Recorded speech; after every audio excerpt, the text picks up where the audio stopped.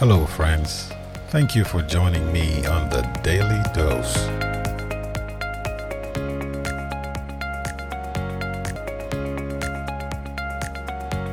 Good day, my friends, and welcome back. It's Wednesday, August 25th. Today's episode is entitled, Another Reason to Rest. Let us pray. Father God, we give you thanks and praise your name for keeping us yet another day. We thank you for the blessings that you have afforded us. Now we ask that you send us the Holy Spirit of understanding so we can apply these teachings to our lives. In Jesus' name we pray. Amen. Israel was camped on the eastern side of the Jordan. They had taken possession of the land of the king of Bashan and 2 kings of the Amorites. Once again, at this crucial moment, Moses called Israel together and reminded them that the covenant made at Sinai was not just for their parents, but for them too. He then went on to repeat the 10 Commandments, again for their benefit. In comparing Exodus chapter 20, 8 to 11, and Deuteronomy 5, 12 to 15, what is the difference in the way the Sabbath commandment was expressed in them? In Exodus 28, the commandment began with the word remember.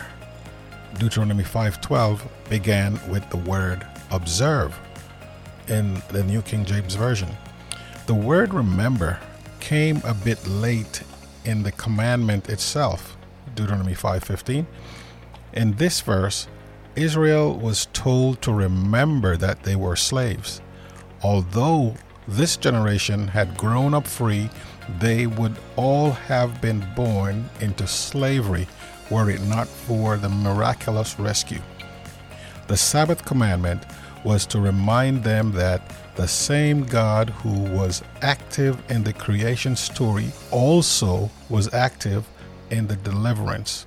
The Lord your God brought you out from there with a strong hand and outstretched arm. Deuteronomy 5:15. This truth fit the then current circumstances of the Israelites, standing for a second time at the border of the Promised Land, some 40 years after the first generation failed so miserably. They were as helpless in conquering the land as their forefathers were in escaping from Egypt. They needed this God who acted with a strong hand and an outstretched arm.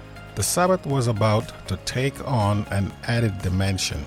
Because God was the God of liberation, Israel was to keep the Sabbath day. Deuteronomy 5:15. Of course, creation is never far from the Sabbath commandment, even in Deuteronomy chapter 5, despite the added reason to keep it, the liberation of Israel. In a sense, the liberation of Israel out of the land of Egypt is the starting point of a new creation, similar to the creation story in Genesis. Israel, as a liberated people, is God's new creation. Isaiah chapter 43:15 says, I am the Lord, your Holy One, the Creator of Israel, your King. And because the Exodus is seen as a symbol of freedom from sin, that is, redemption, we can find in the Sabbath a symbol of both creation and redemption. Hence, in a very real way, the Sabbath points to Jesus, our Creator and our Redeemer. Let us read John 1:1-13. What does these verses teach us about Jesus as our Creator and Redeemer? John tells the good news. John 1. In the beginning was the one who is called the Word. The Word was with God and was truly God. From the very beginning the Word was with God. And with this Word, God created all things. Nothing was made without the Word. Everything that was created received its life from Him, and His life gave light to everyone. The light keeps shining in the dark, and darkness has never put it out. God sent a man named John, who came to tell about the light and to lead all people to have faith. John wasn't that light. He came only to tell about the light. The true light that shines on everyone was coming into the world. The Word was in the world, but no one knew him, though God had made the world with his word. He came into his own world, but his own nation did not welcome him. Yet some people accepted him and put their faith in him, so he gave them the right to be the children of God. It tells me that Jesus was the Word that created this world and created us. And he's the same person who came into this world that we did not accept to save us from sin.